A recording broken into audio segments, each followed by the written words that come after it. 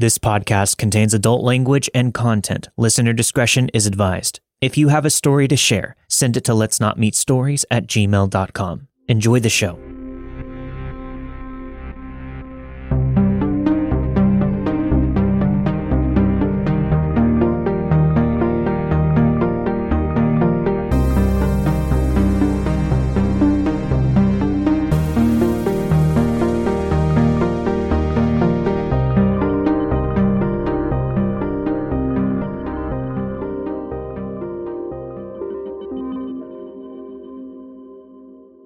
I've been listening to this podcast for a while and counting my lucky stars that I haven't had any encounters as bad as half of the ones that I've heard here.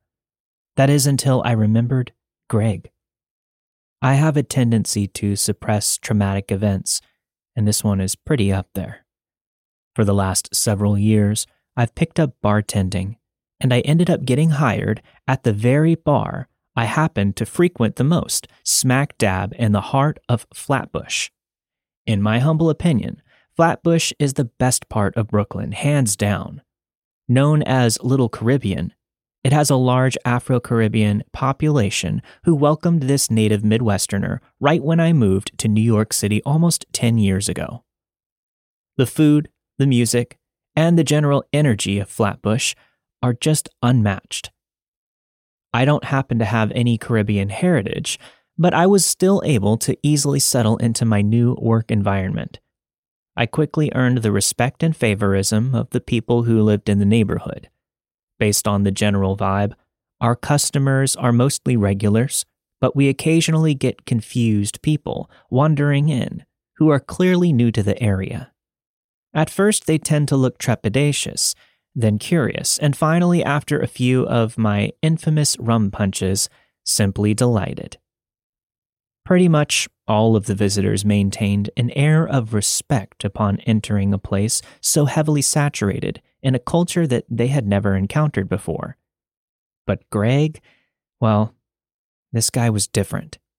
He was tall, slender, in his mid-50s, and well-dressed. He was an average-looking guy, but it was easy to tell that he had been told he was handsome so many times that he believed it. He immediately came off as cocky, almost demanding to fit in, and was even a little confrontational with a few of the regulars. I noticed his attitude right away and made it my mission to humble him.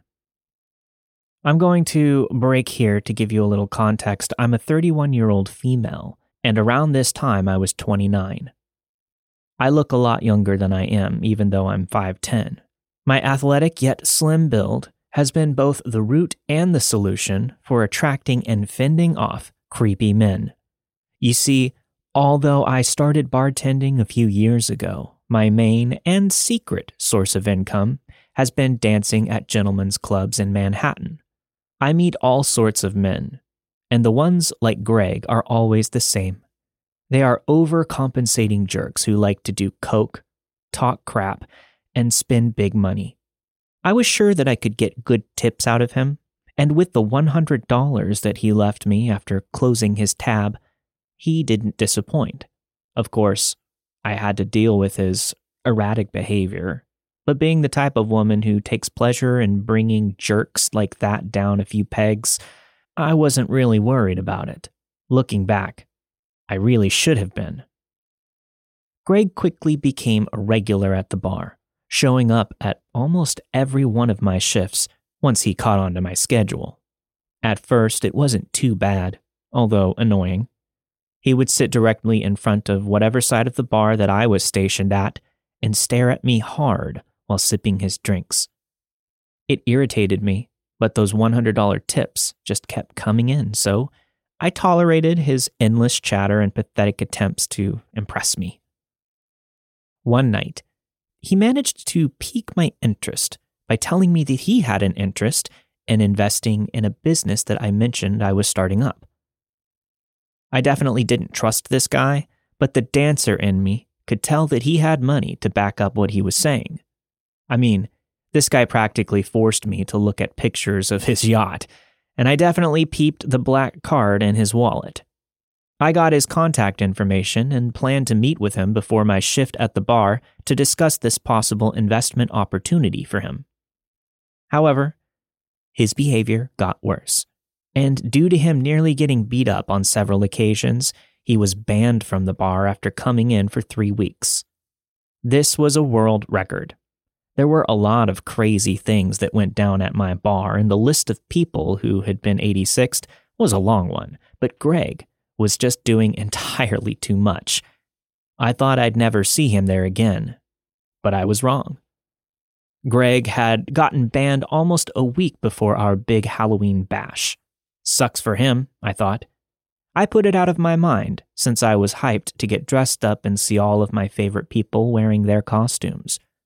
Wearing a mask in addition to a costume is normal on Halloween, but you will always see the occasional non-festive person who slapped on a dollar store superhero mask with their street clothes just so that they don't have to pay the door fee to get into the party. At the party, I noticed a tall dude with a Grogu mask. That's Baby Yoda for those of you who aren't Star Wars geeks like myself. The mask was too small for his head, and it looked odd. But he was still able to slip right past the security guard. I didn't think much of it, even though I knew that this guy hadn't shown his ID at the door, but the bar was packed. I could see gray hairs peeking out from the sides of his hoodie, so I finished up the drink orders I had racked up before approaching the guy in the Grogu mask. I asked him what he wanted, and he told me, but in a muffled murmur, as if it were a secret or something. The way that he was talking was odd, and he was standing very still. It was difficult to see his eyes behind the mask, but I knew that he was looking at me in a very familiar way. I was slammed, though. I didn't really have time to analyze the situation. I just made the drink that he requested without saying anything. Once he took his drink, he thanked me by my name. I froze, and I wondered, how did this random person know my name? Do I know you? I asked hesitantly. He replied, much more clearly this time. What? You don't recognize me? Wow, that's crazy. My heart sank right into my gut. I finally realized why that gaze felt so familiar. Greg? I yelped. Listen, man, you almost got me with the mask, but you can't be here. I'm not going to charge you for the drink, but you gotta put it in a to-go cup and leave. He was caught, but he didn't take off the mask or say anything in retaliation. He just took the to-go cup from me and left. I was absolutely weirded out, but I shook it off and went back to work. Another month had passed, and I had almost forgotten about Greg until he sent me a text. He wanted to meet for dinner, saying he had another investor plus an expert in the field that I was looking to get into. He said that they would join us so we could get the ball rolling. I toyed with the idea of ignoring him completely, but I was nearing 30, and the thought of hanging up my stripper heels and essentially making money in my sleep was too tempting, so I obliged. I suggested a restaurant close to my house so I could get there and back quickly if I needed to. The meeting started off well, but once the drinks started flowing, old Greg popped his head right back out. He spoke about how he doubted a woman could handle the workload, and he cut me off to talk about himself. He was just generally being rude to me and the people that he brought with him. I knew in my head that the whole thing was just a setup to see me since he couldn't come to the bar anymore. As I sat there, I vowed to myself that I would never meet up with this guy again. He wanted to take the group to a second bar, but I declined with as much politeness as I could, and I took off. He and his friends were still waiting on their Uber, and I didn't want to risk him seeing where I was going, so I took a longer route. I stopped at a bar by my house and waited there for a while before going home. I had been there no longer than 15 minutes when I started to receive a flurry of messages and calls from Greg. When I picked up the phone, he was screaming that I was a user who was trying to take advantage of his money. He then said that he never wanted to see me again. All of this because I didn't want to go with him to another bar. Get out of here. I told him that he was drunk and to leave me alone. I then hung up the phone. I didn't hear from him for days, but when I did, again, it was a ton of messages. He was talking about how sorry he was and how he was just drunk. He said that he loved me and he missed me. I was horrified at his use of the word love since we barely knew each other. I decided I needed to shut it down as gently as possible since he was clearly off his rocker. I just told him I was sick and I didn't have the energy to deal with him. 15 minutes later, I got another message from him telling me to look on my porch because he had sent me soup. I told him he couldn't have possibly done that since he had never been to my house, nor had I ever given him my address. I was thinking that there was no way that there would be anything out there, but I got up to look anyways. Sure enough, a bowl of soup with crackers was in a bag hanging from my front door handle. I immediately texted him, demanding to know how he knew my address, to which he replied, "You gave it to me at the restaurant when I tried to call you a car." I was livid. I knew there weren't enough tequila shots in the world to make me give this psycho my address, let alone enough to make myself forget I had done that entirely. I immediately blocked him and told my roommate to be on the lookout. I also told her to never leave the house without her pepper spray. A week later, I came home to a bag of clothes that he had apparently purchased for me, and a week after that, I found roses and a gift basket on my doorstep.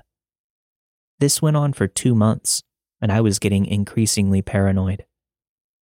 The next and final instance was the straw that broke the camel's back.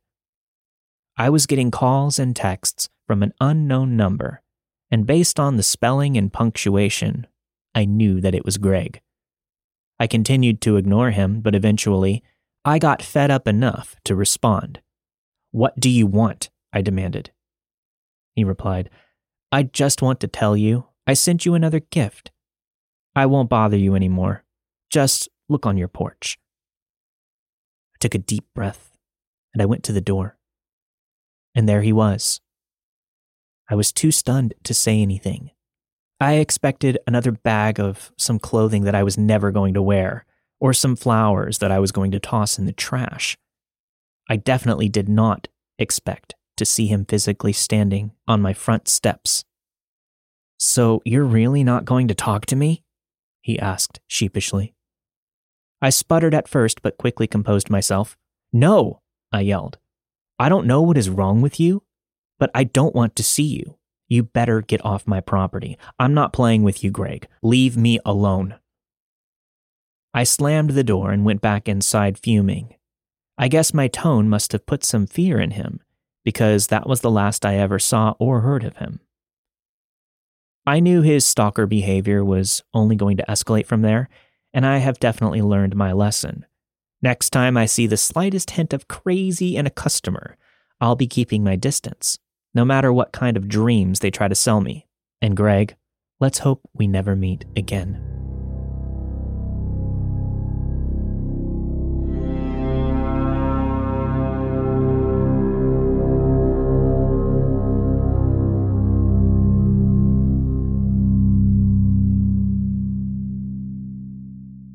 This happened about 20 years ago when I was 12 years old. It was Halloween night.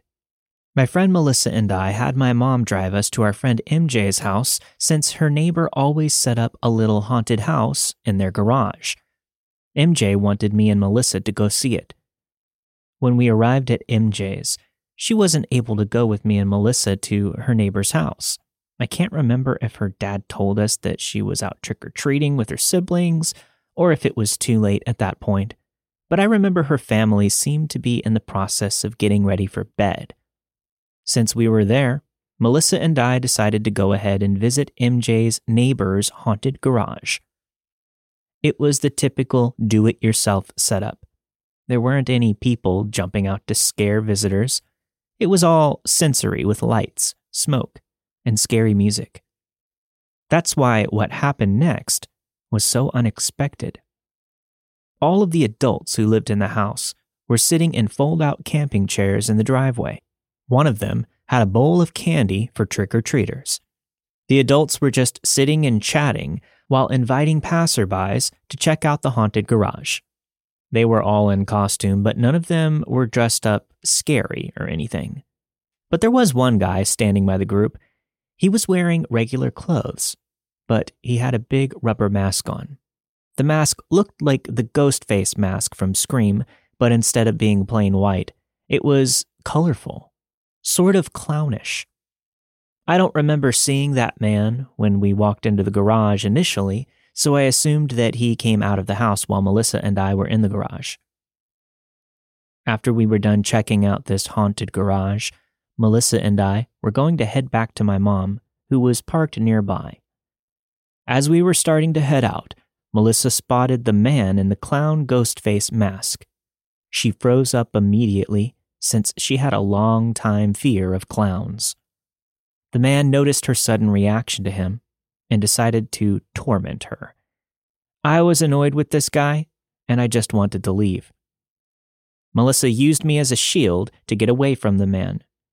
Even though I was barely a teenager, I had a growth spurt in 5th grade, and I was about 5'10", so I made a pretty effective shield.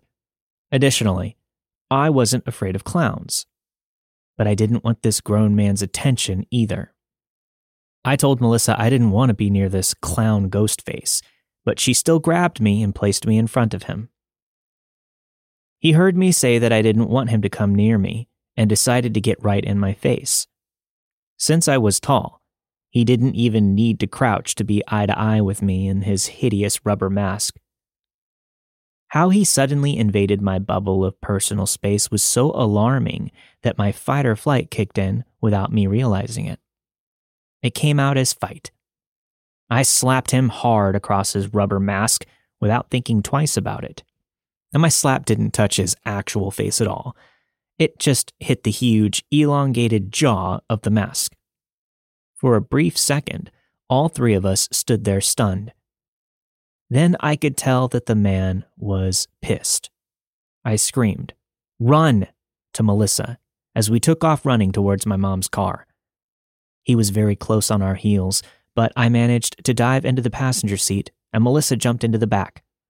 My mom locked the doors just as he reached the car, but then he started violently pulling on the passenger door handle, trying to open it. I was horrified. What on earth was his plan if he succeeded in opening my door? Was he planning on pulling me out of the car? My mom was scared and asked what was going on as both Melissa and I were screaming. We yelled at her to drive. She put the car into reverse and prepared to flip a quick U-turn. When the guy realized that we were trying to leave, he abandoned my door and stood in front of my mom's car. He threw his arms open wide in an attempt to shuffle in whichever direction the car was moving. He was trying to prevent us from getting away. My mom was somehow able to whip our family van around the guy quickly enough without touching him, and she sped away. I was very shaken up after that. I was just a kid. I didn't understand what a grown man was doing. Was he trying to scare us? And maybe unintentionally took it too far? Our friend MJ heard about the incident the next day from her neighbors. They knew Melissa and I were friends of hers, so they asked her to apologize to us on their behalf. They said that they didn't know the guy in the mask very well. He was a friend of a friend of a friend who sort of invited himself over to their Halloween get-together. Hearing that made me feel even worse. Nobody knew this guy, so they couldn't even vouch for whether or not he was safe in the presence of kids. I was also disturbed by how bold he was around my mom. I lived within walking distance of MJ's house, so I was grateful that my mom had driven us. If Melissa and I had to walk back to my house that night, who knows how long he would have followed us. It might seem silly that something like this would have a lasting effect on me, but to this day, I'm paralyzingly uncomfortable around people in costumes and in character. If people are just dressed up, I'm totally fine, even if they're wearing masks. But if they're full-on pretending to be the character they dressed up as, I just get queasy. I get nervous that it'll go too far, and they'll do whatever it takes to stay in character. I just can't trust somebody who goes to great lengths with pretending. I can't trust them to use common sense to stop if things get weird. This absolutely includes characters at theme parks. I know it sounds extreme, but I had a bad groping incident courtesy of a character at Disneyland back in my early 20s. Anyway, to the stranger in the clown ghost face mask who chased two young girls, and honestly, the character at Disneyland too, let's not meet.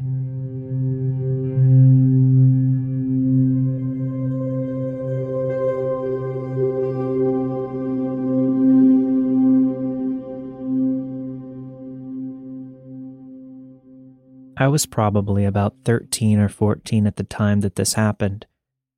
I was with two of my best friends who we'll call Brianna and Millie.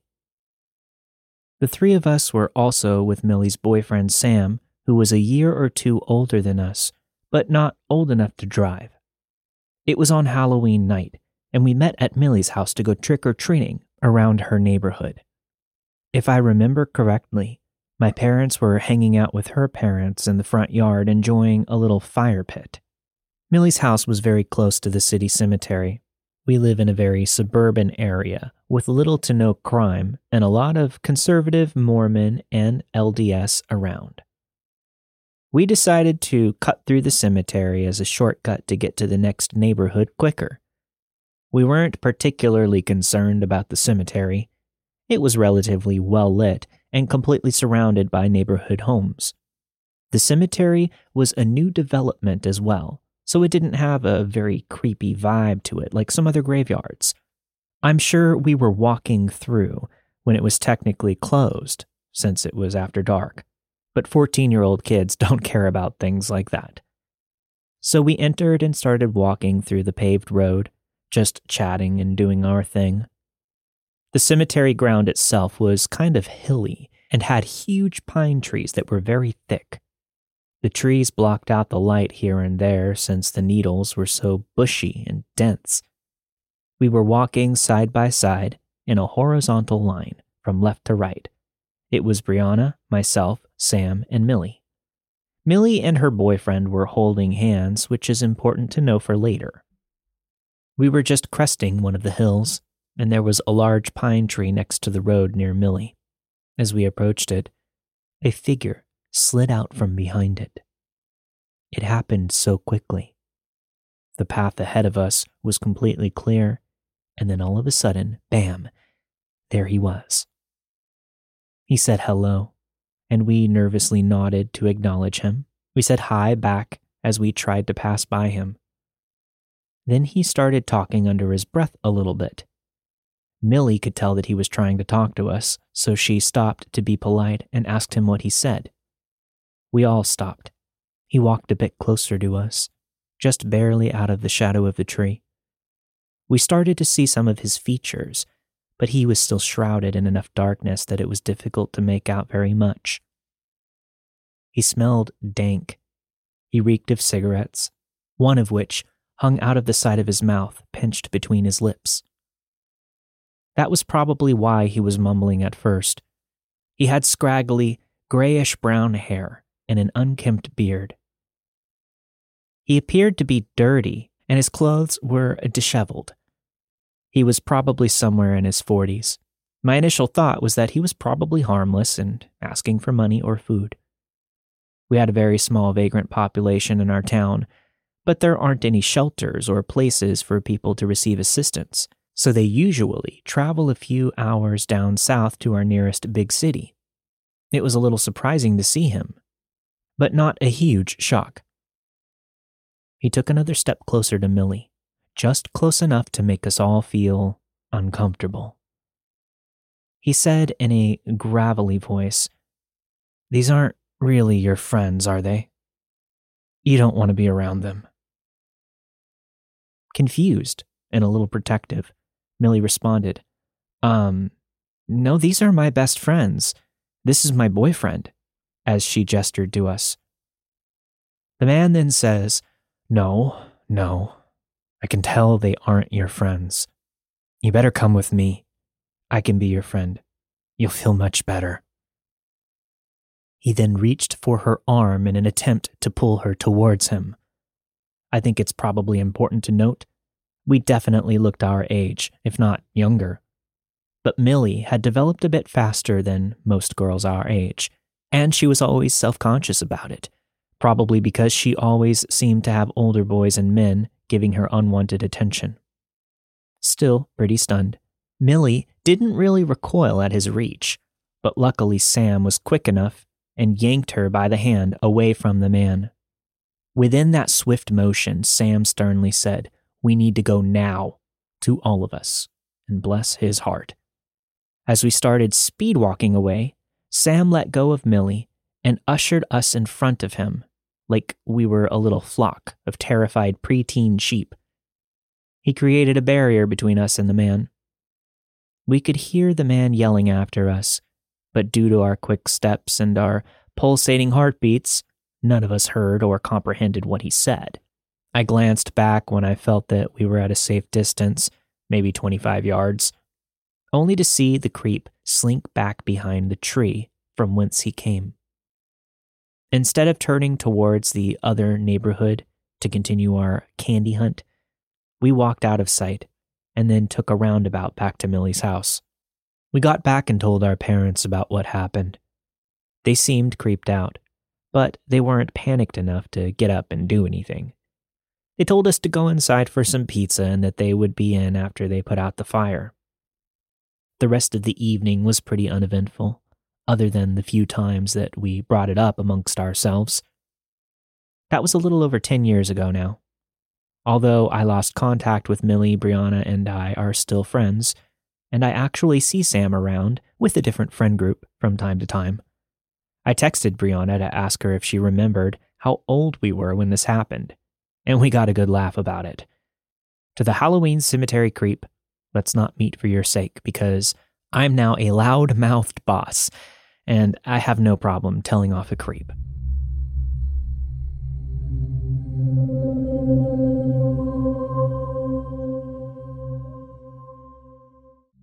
On Halloween of 1975, I was 13 years old. I was 1 month into junior high and wanted so badly to be one of the popular kids. All of those things can lead to bad decisions, and they definitely did for me. My parents were going to a costume party, and I actually convinced 2 of the popular girls to spend the night at my house because several of the popular boys lived in my neighborhood. We met right at dusk on the main road near my house. Someone brought water balloons, and poor judgment ensued from there. Of course, we decided that it would be a great idea to throw the water balloons at cars passing by. There were these houses near the road that we could run to and hide behind after throwing the balloons. I didn't think too much about this plan. My main concern was that another friend of mine might catch us hiding behind her house and be upset about not being invited to my sleepover. Being caught by the drivers didn't even cross my mind. All that happened during the first couple of balloon throws was the sound of tires screeching. After the third balloon toss, which was aimed at a van, the 2 popular girls and I ran and hid behind my friend's house just like we had been doing. We heard the van stop suddenly and then turn around. We stayed very still and out of sight. After a few minutes, we didn't hear anything, so we assumed that the van must have driven away. I wanted to be absolutely certain that we were in the clear, so I walked over to another corner of the house to peek around. Right as I got to the other corner, I ran right into this man. Now, being only 13, I didn't really have a good gauge of anyone's age, but I think he was probably in his late teens or maybe early 20s. He grabbed me by my arm and began yelling at me for throwing something at his van. In my panic, I denied. "I don't know what you're talking about. It wasn't me." Then I realized he was pulling me around the side of the house. I began stomping on his feet and kicking him. I threw myself on the ground, but he continued to pull me by my arm. Even to this day, I have no idea why I didn't scream. I looked over at the van that was parked right in front of my friend's house. This guy was pulling me toward that van. I could see that there were 2 other guys in the van laughing. The guy and I were about 20 feet away from his van when I heard a voice say, "Let her go." I looked over, and the 2 girls that were spending the night with me were standing on my friend's porch. My friend's dad was with them. The guy dragging me by my arm stopped moving but didn't let me go. Then my friend's dad raised a big gun and pointed it at the van. "Let her go," he said again. The guy holding me finally let go, and I didn't want to wait around to see what would happen next. I ran straight to my house. I was crying when my 2 friends walked in. They told me that when they saw the guy grab me, they ran to the front of my friend's house and knocked on the door and said that a guy is taking her. My friend's dad had a gun close by, so he was able to grab it quickly. He kept the gun aimed at them until the van crept away. My 2 friends never told anyone about what happened, and my friend's dad never told my parents. I'm 61 years old now, and I still haven't told my parents. I don't know if it's out of embarrassment or what, but I'm very thankful that my friends helped me and I survived facing consequences for my bad decisions. To the guys in the van in my neighborhood on that Halloween night in 1975, let's not meet.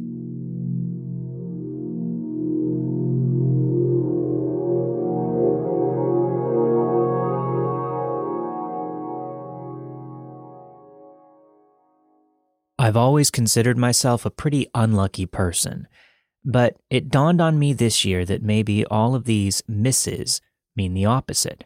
I mean, I'm seemingly unscathed and have a healthy skepticism, but I can still sleep at night, so perhaps my unluckiness is unfounded. My mom always said that it was my massive eyes that have pulled the crazies towards me, but I personally believe I just live with my eyes wide open, regardless. It all started when I was 8. My parents had decided to move from the city and set up roots 4 hours north of where we had been living. My dad was a pilot and wanted me and my 2 sisters to grow up in the fresh Canadian wilderness. The road that we built our new house on was technically a snowmobile trail. That means that it was a road that didn't have any winter maintenance. We were truly in the middle of nowhere. My older sister was upset, but I thought that our new surroundings were beautiful. There were thick pine forests and lots of grapevines all around. I had goats and chickens. My dad and I had made trails. It was the most gorgeous place to grow up. But my parents didn't know the reality they had moved us to. My sister and I were cautioned against ever leaving our property, as we didn't know our neighbors and the countryside differs greatly from the suburbs. We hadn't even moved into our new home before our barn, where we were storing our furniture, was broken into. Someone had stolen our windows and my dad's new chainsaw. When the police came, they recognized the boot prints in the mud. They said, "We know who did this, but we recommend you don't press charges. Trust us, you don't want this family on your bad side." So, we literally did nothing about the stolen stuff, and that was our official first taste of the kind of people who were living in the wilderness with us. As a side note, I'd like to paint more of a picture about this family. The son of that family was later charged with kidnapping and assault of a girl in their basement. He dumped the girl in the forest after a week, and she was able to crawl to safety and ask for help. He's in prison now. Now flash forward a couple of years. Weird things were beginning to happen. One time, when my sister was home alone, she saw a woman running through our field wearing a blanket over her head. Seeing this woman terrified my sister and confused my parents since we were living 30 minutes away from everything. We weren't close to anything, so there was no reason for anyone to be walking on our road, let alone running around in our field, especially with the blanket over their head. It was bizarre. Then we started hearing old, haunting music coming from our nearest neighbor, Daryl's farm. Daryl was a retired police chief who became the owner of a private security tech company. I still, to this day, have never seen him in person. It wasn't that the music was scary, it just felt off. Scratchy Aretha Franklin and Billie Holiday records should never be blasted through a pine forest at night. It feels wrong and vaguely ominous. But at least he had good taste in music, I guess. My dad actually ran into Daryl once while he was snowshoeing with my sister. I guess they had unknowingly wandered onto Daryl's property. Daryl came ripping up on a snowmobile, holding a gun and screaming at them. My dad was able to settle the issue by explaining that he was the new neighbor who just moved from the city and he didn't know the property lines yet. He left with the knowledge that Daryl had cameras all over the forest. Between Daryl's approach and knowing about the cameras, my dad was pretty rattled. "Nothing gets past me," Daryl declared, while my dad and sister got out of there. Anyway, the instance I would like to talk about happened a couple of years ago. I was home alone. I was 20 years old. I still wasn't much of a fan of the dark. My parents had built our house with tons of windows and no blinds. They figured since no one was around, no one would be looking in. That night, as I sat in the living room, I saw 3 small lights flying around in the air outside, coming close to the windows. I seriously thought that it was aliens, but I quickly realized they had to be drones. My dad had a drone, so I was familiar with the look of that eerie little red light. I was so creeped out. Someone had to be close to the house in order to fly those things close to the windows. I turned all of the lights off and I tried calling my parents, but they didn't pick up. Classic. So I ended up calling my older sister, who was dating a volunteer firefighter at the time. For those of you who aren't familiar with small town resources, some towns in Canada are so small that they don't have emergency response teams. They just have volunteers who are on call to jump into action when a rare emergency occurs. When I told my sister what I had been seeing, all she said was, "Hang up, I'm coming over. He might be listening." Okay. I felt like I was living in a horror movie. What was she talking about?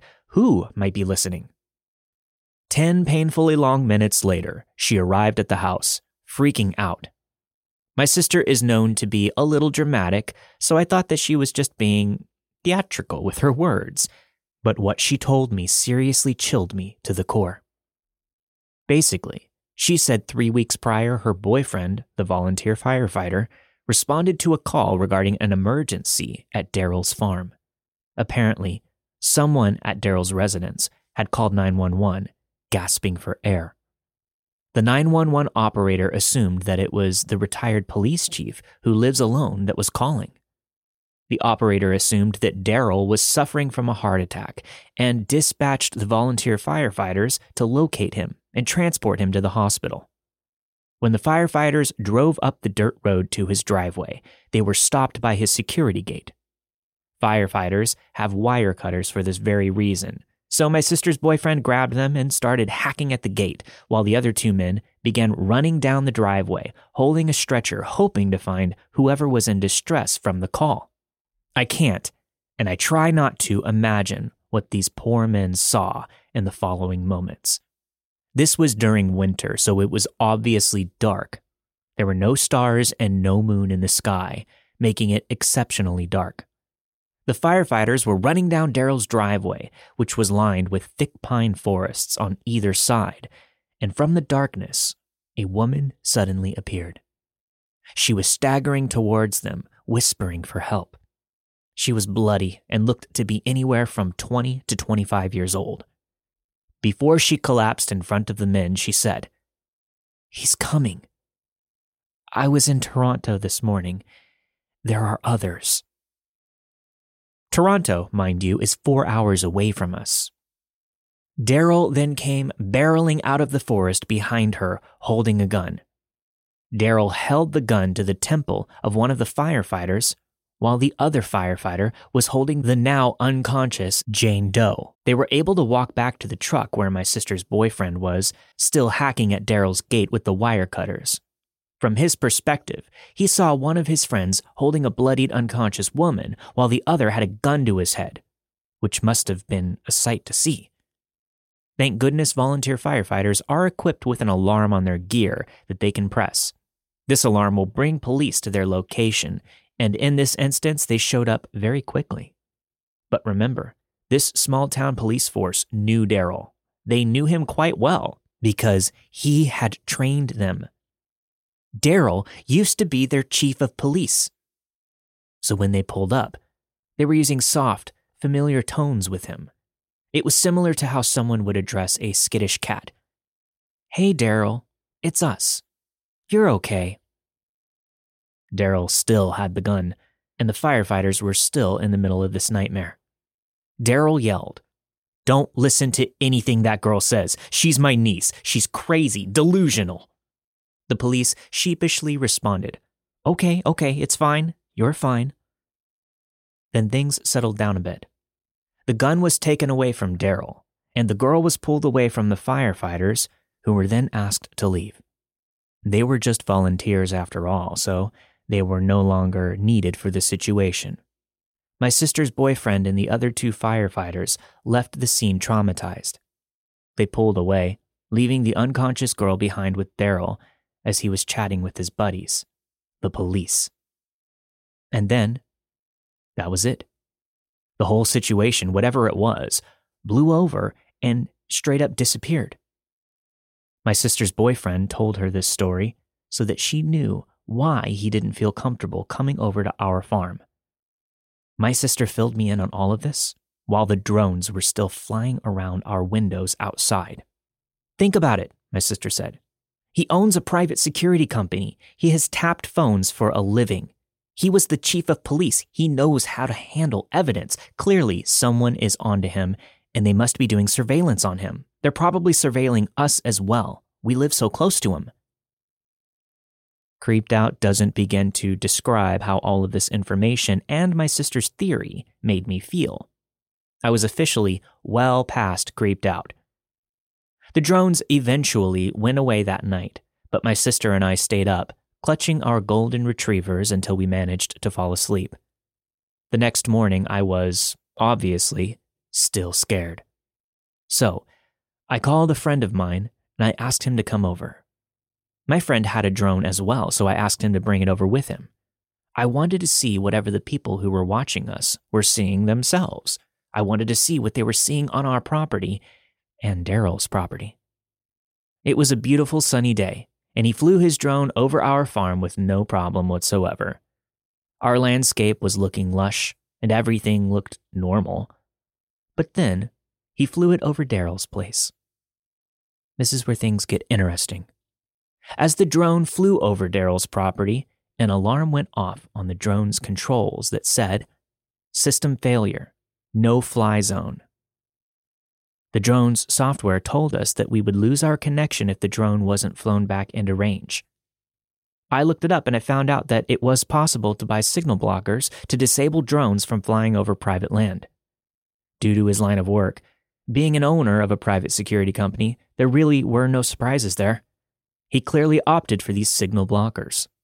So, after our drone investigation fell through, my friend and I did the second best thing that we could do to creep on Daryl: Google Earth.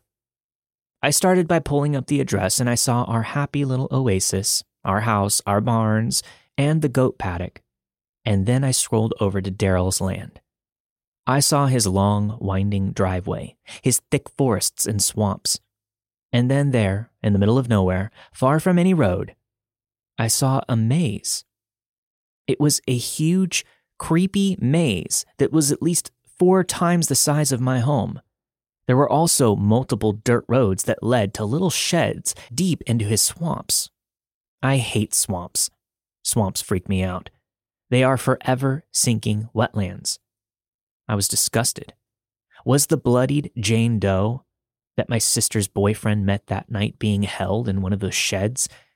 She indicated that there were others too. So, where were the other women? Why was there this huge maze hidden in the depths of Daryl's sketchy farm? Needless to say, I was thoroughly creeped out, which was completely justified by what I had seen on Google Earth.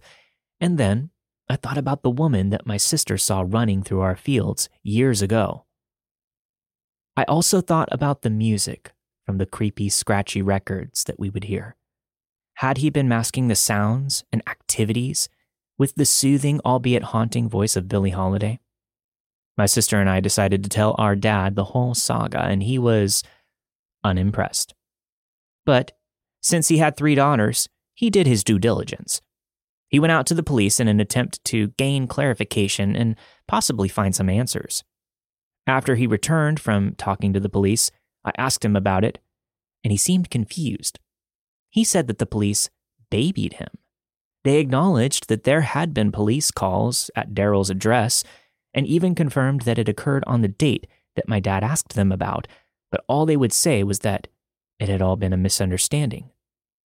When my dad asked them about the drones that I saw outside of our windows, they laughed in his face, so my dad told me to let it go. But I haven't. Since then, I've told a few people this story. I've gone on Google Earth with each of them to take a look at Daryl's property. Anyone that I have shown this has visibly cringed when they see Daryl's maze. It's still there. I've been asked why I haven't called the FBI or sent an anonymous tip anywhere, and honestly, I'm not sure why. I think I've been hoping that whoever has been flying those drones knows something nefarious is happening in that pine forest, and maybe they're still handling it.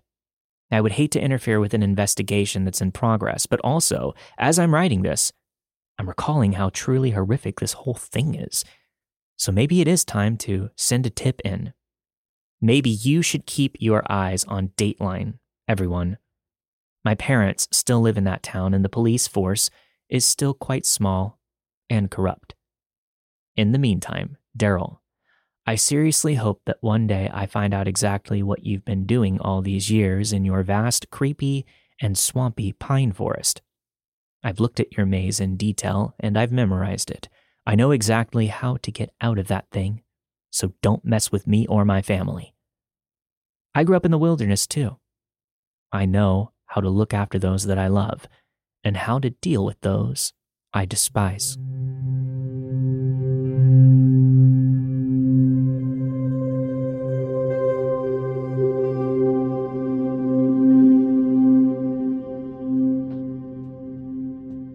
Thanks for listening, and make sure you stick around after the music if you're a patron for your extended version of this week's episode, all ad-free. If you'd like to get access, head over to patreon.com/Let's Not Meet Podcast to sign up and support the show today. This week you have heard Grogu Greg by Princess Pigeon Toe, The Stranger in the Ghost Face Mask by Yellow JB, Halloween Cemetery Creep by Ken C., Halloween 1975 by Melinda, and finally, I Don't Know What to Do About Daryl by Anonymous.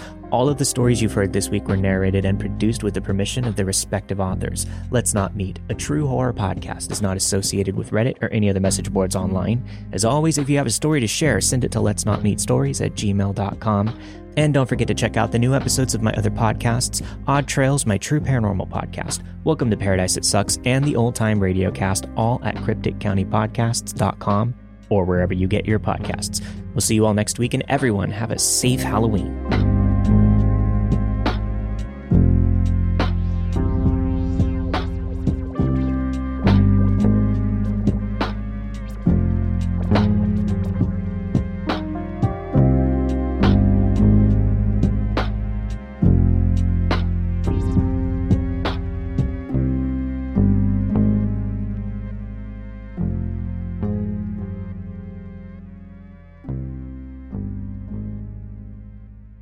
This happened in October 2006.